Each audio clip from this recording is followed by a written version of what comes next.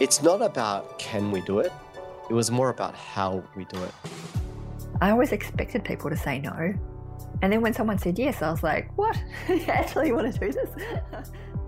I just had to keep putting one foot in front of the other. The whole world is like, what exactly have you smoked again? This is The Raise, where we take you behind the scenes into the capital raising journeys of startup founders. Some you may have heard of, others you need to hear about, and all of whom have been through it to close a raise.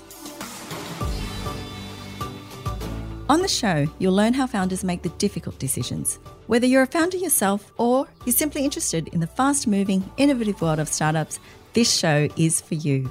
I'm your host, Mylin Dang. I'm Managing Director of capital raising law firm Metis Law. For over a decade, I've worked with founders to raise capital so they can build businesses that make a lasting impact. Today, I'm chatting with James Behzadi, the CEO and co-founder of Kintell, a digital platform that connects subject matter experts with learners across any topic for a video learning session. You can learn anything, from startup legal advice to spirituality habits, hobbies and craft, and everything in between. James is a mathematics whiz, an engineer and a data scientist. He spent over a decade in academia and business before starting Kintell.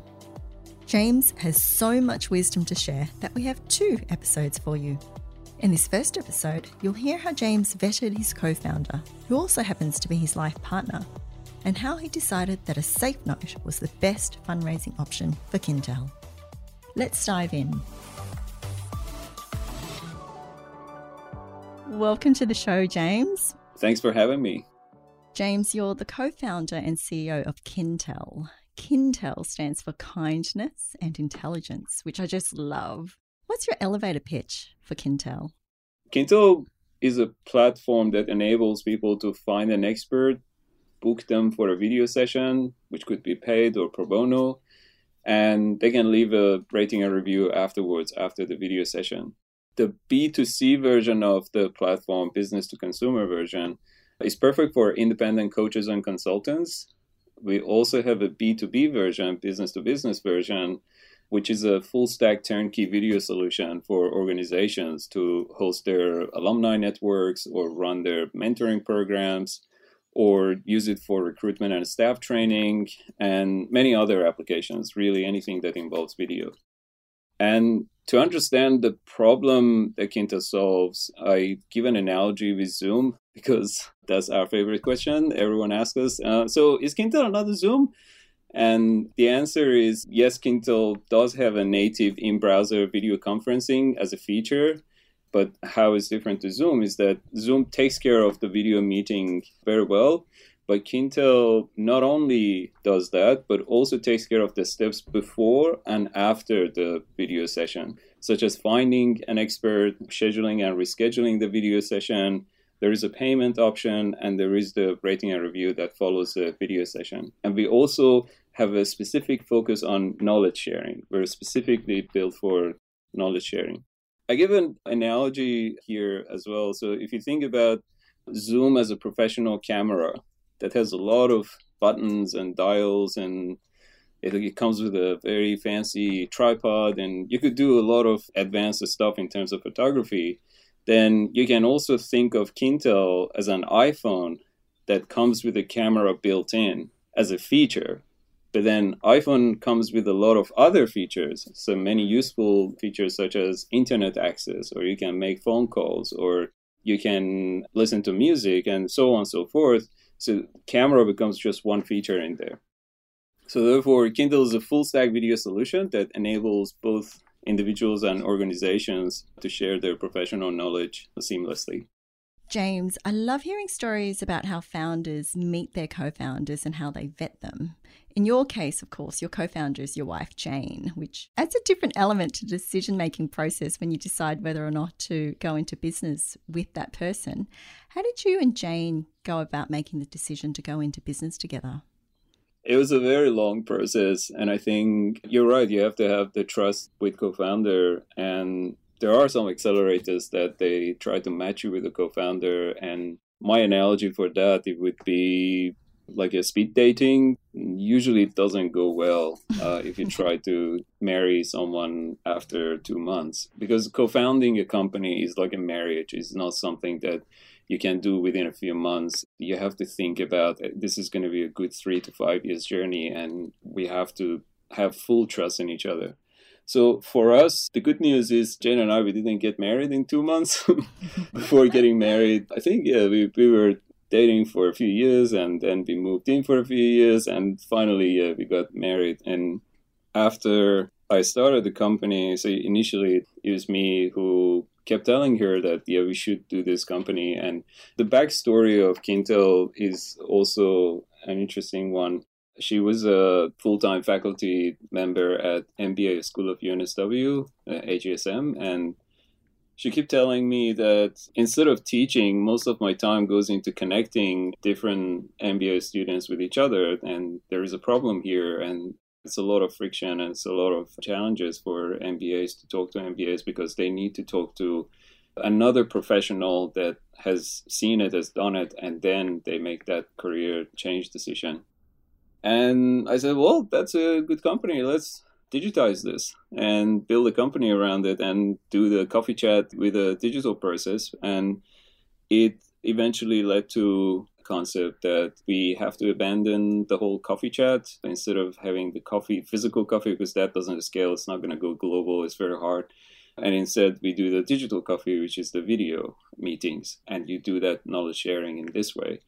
And the story was that Jane kept talking to me, and this is when I was full-time data scientist working at Qantas, and I keep telling her, yeah, this is great for a company, and we should do this, and it totally is going to grow, and it's going to be very big, and there's a lot of potentials. We talked about it for a couple of years, and eventually I quit everything and decided that I don't take any job offer anymore, and I have to do this. And over that first year of company, Jane still was working full-time to support our family and make sure that I have some cash. And it was a difficult year because you have to put this in context that your husband and wife, and also, especially for Jane, it was very difficult because she had a full-time job at university. And also I come home and I come with all these ideas. You know why we should do this? We should do that. And what do you think about this idea? What do you think about that idea? And it could be quite draining for someone to maintain a full-time job and also support your husband. And she was sort of my co-founder from day one because I depended on her to support me throughout that first year. And eventually I convinced her that, well, you're sort of a full-time co-founder. Why not just quit the job and come and join me? And she did. And she quit her full-time job and joined me as a co-founder full-time. That was something that didn't happen in 2-3 months of speed dating. It was a process that took many years to get to that point. And Canva is another Australian company that the founders are a couple. So I think it goes well. It could work really well if the husband and wife team, they have a lot of deep connections and very strong relationship. But also, I think for business to be successful, you have to have very complementary skills. For instance, in our case, we are very, very different people. I come from a tech background. Jane comes from a business background. She's also an artist. She draws very beautiful drawings, whereas I suck at drawing and I am horrible with those sort of things. So we're very different people, and because of this, it works very well. Sometimes it's very hard to agree on something because you're so different and you see the problems from very different angles. But I think if you leverage it correctly, it could help. It could be very beneficial to the business. There are a few things in there that you touched on that I'd love to unpack. So usually when founders think about going into business with somebody else, they'll consult a few mentors and obviously their life partners. Who did you consult when you were thinking about whether or not Jane would be the right person to go into business with, or whether it was even a good idea to go into business with your wife? The most important decision was, even before starting the company, it was to whether I want to marry Jane or not. And then a few steps before that, a few years before that, it was the important decision whether I want to move in with Jane and live with her. and a few steps before that, whether I want to date this girl or not. So if you put all of these decisions over the years together, then the decision to start the business together is not that hard. But also, I think because for us, we're quite mature type of founders. We're not like college dropouts. For disclosure, we have both finished our PhD. We're not dropouts, and we have seen the world. We have had very high-paying jobs at good roles in companies and government roles.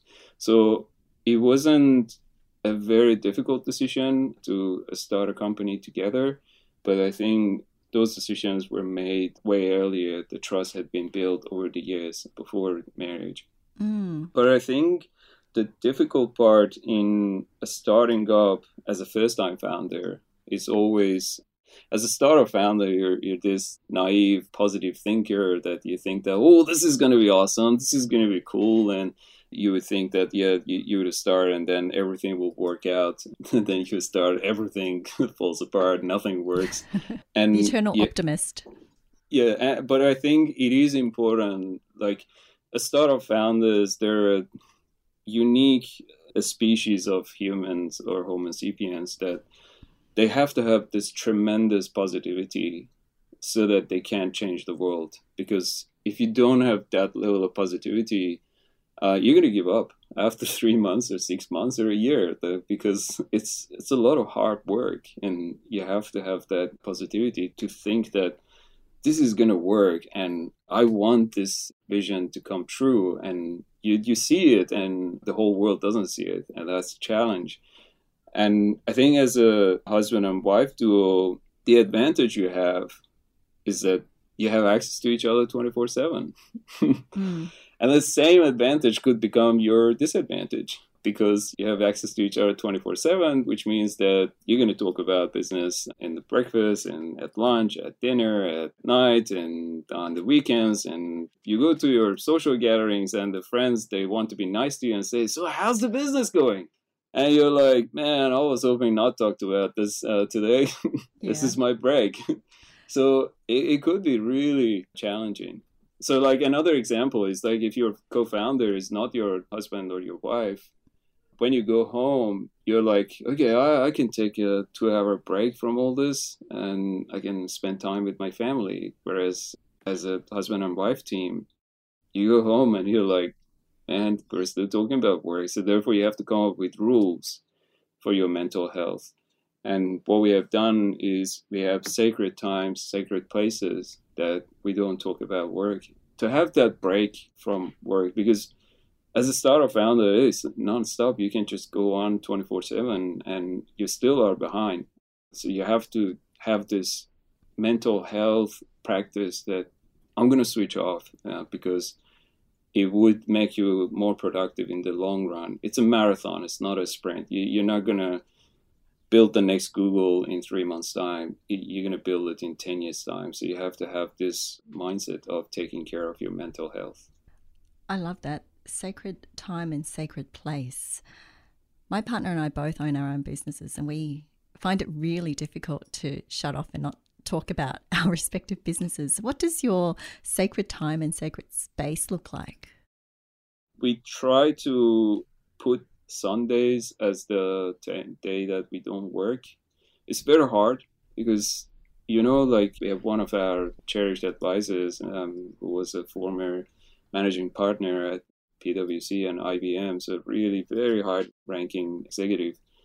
And I was asking him, like, back in your days, like when you were executive, how was the life like as an executive? And he was like, oh, it was a lot easier back then because there was no email or because I just go to a hotel and then nobody know my number and they can't reach me and I can't switch off. Whereas these days, being an executive is really hard because you're on 24/7. So another thing that I do to take care of my mental health is that I have disabled all the notifications on all devices. So there is no notifications. So the only way that I can use technology is that I go to my phone and open a Slack consciously, that because I want to open a Slack or WhatsApp or whatever. So there has to be a conscious effort in creating those sacred approaches. So Sunday, no work, bedroom, no work. We tried not to talk about work when we hit the bed. It's very hard again because maybe, for instance, you say, what was your favorite moment? And it's very hard not to say, oh, when we closed that customer. And then you're like, oh man, again, we're talking about work. Yeah. So it's very challenging, but I think with your life partner, it's possible. It is doable, but it takes conscious effort. And James, do you use different tools to work on your working relationship versus your personal relationship? Yeah, that's a good one. I tried for a while to do this, but it's very hard because especially with COVID, I think it's really difficult to draw that line. I was hoping WhatsApp would stay a personal tool for me, but then we also have some investors and customers that they reach out to us on WhatsApp. So really, it's very hard in 21st century to draw that line. But I think one of the ways that I try to separate the work from home, especially like I think to draw that boundary between work and home, I change my clothes. So I put on my Kintell uniforms. I have a Kintell t-shirt and a Kintell hoodie, and I put it on in the morning. And at night, when I want to switch off, I change my clothes. And then from that point onward, I don't look at work. Being a CEO, you're always on. You think you're not working about work, but your brain in the background is solving a problem. And in the morning, you wake up and it's like, oh yeah, we should do this. Yeah. I love that. Changing your clothes. Full disclosure and admission, I have work tracksuit pants and home tracksuit pants for COVID. And I change out of those to change my mindset. I think when you go to office, you are sort of switching that mode and your mind has some time to adjust and say that, all right, so now I'm no longer in my relaxed environment and I'm going to work. But with COVID, it is a big challenge because you're at home, it's the same environment. How do you differentiate the two? That's the way that you can differentiate it. Or another thing is I try to clear my inbox at the end of the day. A snooze function of Gmail is one of my most favorite features in the world. I die without that feature. I will be swamped under the emails. And I try to clear it at the end of the day. So then either I get to it today or it goes to another day or weekend. Then I know that from now on, nobody can reach to me. That's it. I'm not going to check any of those tools and all the notifications are off. This is how there can be a little bit of a space for recovering. James, I'd like to talk now about your cap raising journey with Kintell. You've raised a significant amount of money using SAFEs, which is simple agreements for future equity. Are you able to share with our audience how much money you've raised? Let's say it's in 7 figures, but not exact amount. Yeah. Why did you choose SAFEs instead of, say, traditional equity or debt? There are a lot of reasons why SAFE is better than those. I give a few analogies of each of these with a real-world example. Think about fundraising as a goal of getting from A to B, because with those funds, you would fund your company and the fund would enable your company to achieve a lot more things with those money. Now, going from A to B can be achieved with a bicycle. So I say debt financing is something like a bicycle in the startup stage. Like there is also debt financing in the much later stage that you can go and raise, hundreds of millions of dollars in debt financing, which is no longer it's a bicycle. But in the early days, you can max out your credit card and do those things, which would be debt financing. But bicycle is quite dangerous for initial stage of a company. You could hit a bus and you break your neck and you die.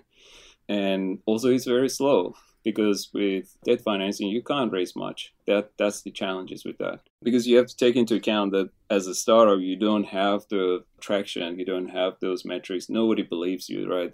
Of course, you as the founder, you believe that vision and you're willing to quit your job and everything to do it. But the whole world is like, what exactly have you smoked again? And they don't believe you. Then the next option is to go on a convertible note, which is sitting somewhere between equity and debt. And I can call that a motorbike. So it goes a lot faster. It has some better security measures there. You can have a helmet that protects your head in case you hit a bus. And still, it's a two-wheel vehicle, so you could still lose your balance and fall off and have serious injury. And the challenge with convertible note is that essentially it's debt, and at the time of traction, when there is a price round, the investor could choose to collect that debt or convert it into equity shares in the company. And then there is some interest rate that would accrue because of the time that that investor has waited for that traction to happen. And also you may give some discount to the investor. Now, the problem with the motorbike that could get really, really scary, and you could go and hit a car from the back and break your neck again, is you calculate that discount incorrectly. So in your head, you're like, oh, I'm giving 10%, 20%. 10% is a small number. It's okay, not a big deal. And then when the price round comes, you're like, ooh, I've already given away 50% of the company for like $500,000. You have to be very careful with that approach. Now we go to the next stage, which is a SAFE, or simple agreement for future equity, that I call this a Tesla compared to a motorbike. That it doesn't have a combustion engine. It just runs on a battery and some motors. So it is a lot simpler in terms of the design, and safer because it has 4 wheels instead of 2 wheels. And the way that I see that convertible note versus SAFE is safer, is because SAFE is an equity partnership. So that investor, you're not in debt as a company, you're partnering with someone. If you win, they win. If you lose, they lose. So they agree that this is a partnership. And in this regard, it's a better vehicle. It has similar provisions as convertible note. So it's like a evolution of these vehicles over time. They initially, like, there's a good book, the story of the shoe dog, maybe, I forgot the exact name, the story of Nike.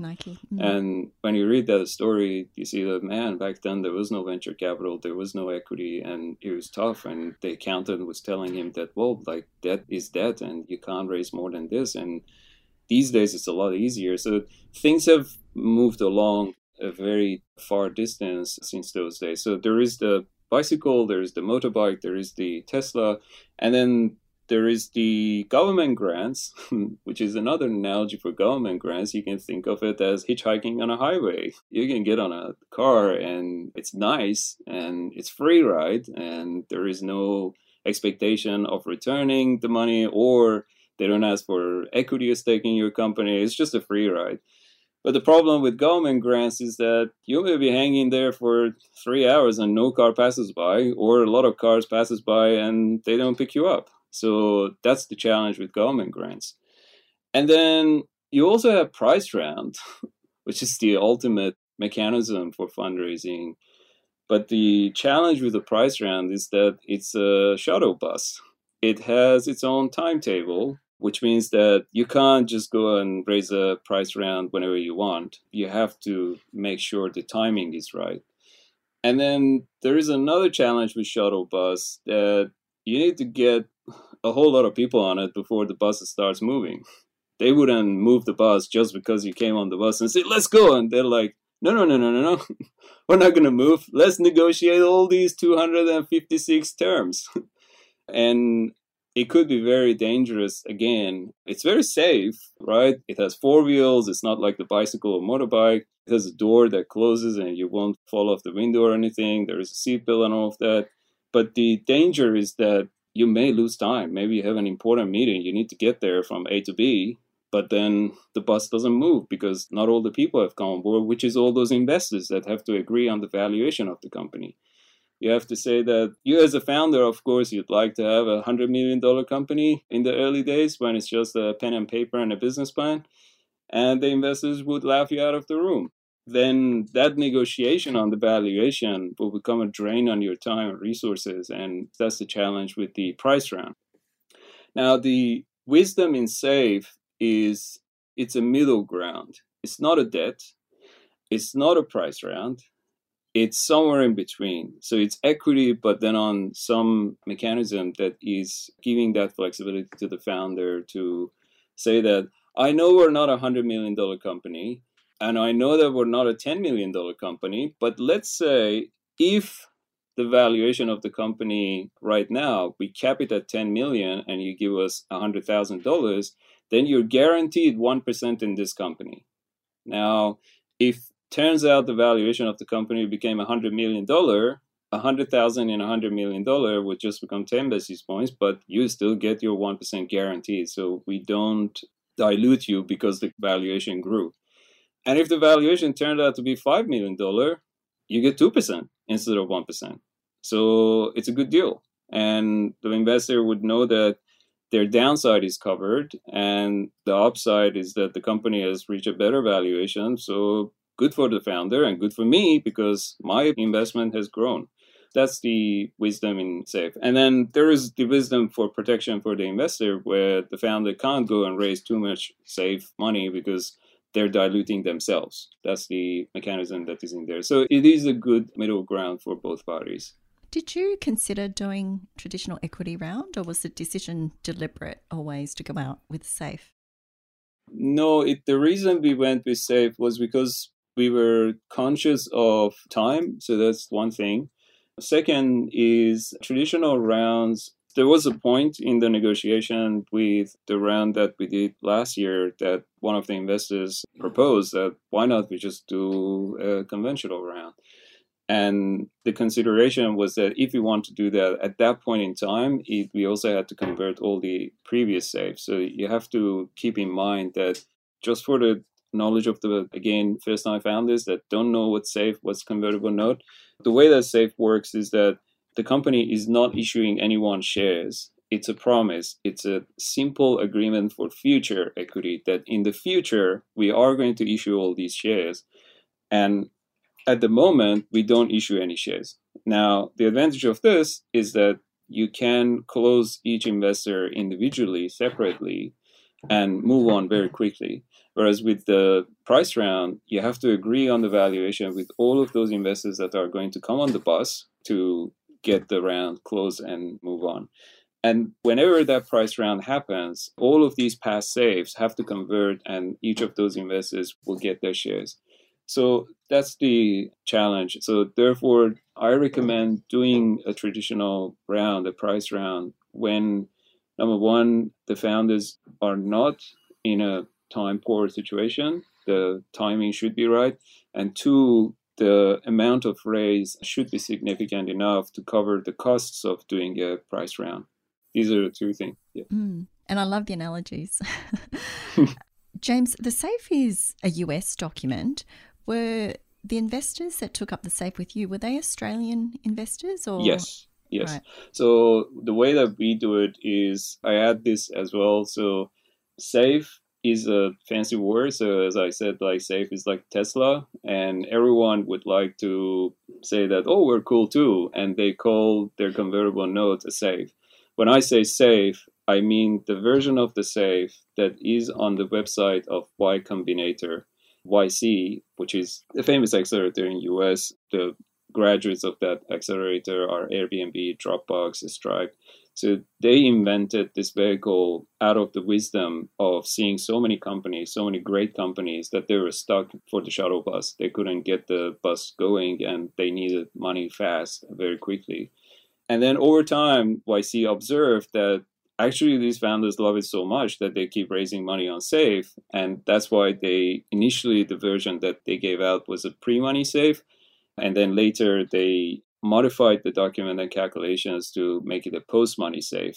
And the difference is on a pre-money SAFE, the investors were being diluted, whereas in post-money SAFE, it's only the founder that is being diluted. So that's the wisdom in there. So the protection mechanism is there for the investors, that they know if I'm giving money to this founder and this founder goes around and raises another SAFE, I'm not being diluted. My percentage is protected. The founder is diluting from their own shares. And how did you find the reaction from the prospective investors in terms of choosing to use a SAFE? Were they comfortable with it, or did you have to educate them? Oh, yeah, the education definitely was there. The original document that is on the YC website is referring to some American terms, which is a little bit of American language, such as stock, capital stock, and those sort of terms. We have to change those words and we highlight them clearly in yellow for our investors to know exactly what has been changed compared to the original version. And in this way, we're very transparent that we're not doing anything dodgy here. That answers your second question, which they know that, okay, so this is a standard approach. This is a standard document. We're not coming up with anything dodgy. I have seen a lot of dodgy safes as well. Some of these accelerators, they come up with their own document, which has nothing to do with YC safe, and they just call it safe because safe is cool. They would like to call themselves a Tesla, whereas in reality, they're a horrible diesel engine that is very pollutant and is nowhere close to being a Tesla as a green car. James, thank you so much for sharing your story with me today. It's been very informative and very inspiring talking with you. Thanks for having me on the show. You've been listening to The Raise, a show that takes you behind the scenes into founder stories about capital raising. This podcast is brought to you by Termsheet Guru, a product from the expert team at Metis Law. Create kick-ass capital raising term sheets with Termsheet Guru and learn how to negotiate term sheets with confidence. To find out more, head to the website termsheet.guru. That's termsheet.guru. To make sure you don't miss an episode of The Raise, be sure to subscribe to or follow the show in your podcast app. And while you're there, leave us a 5-star review. It really helps others find the show. I'm Mylin Dang, and we'll be back next episode with another deep dive into a founder's capital raising story.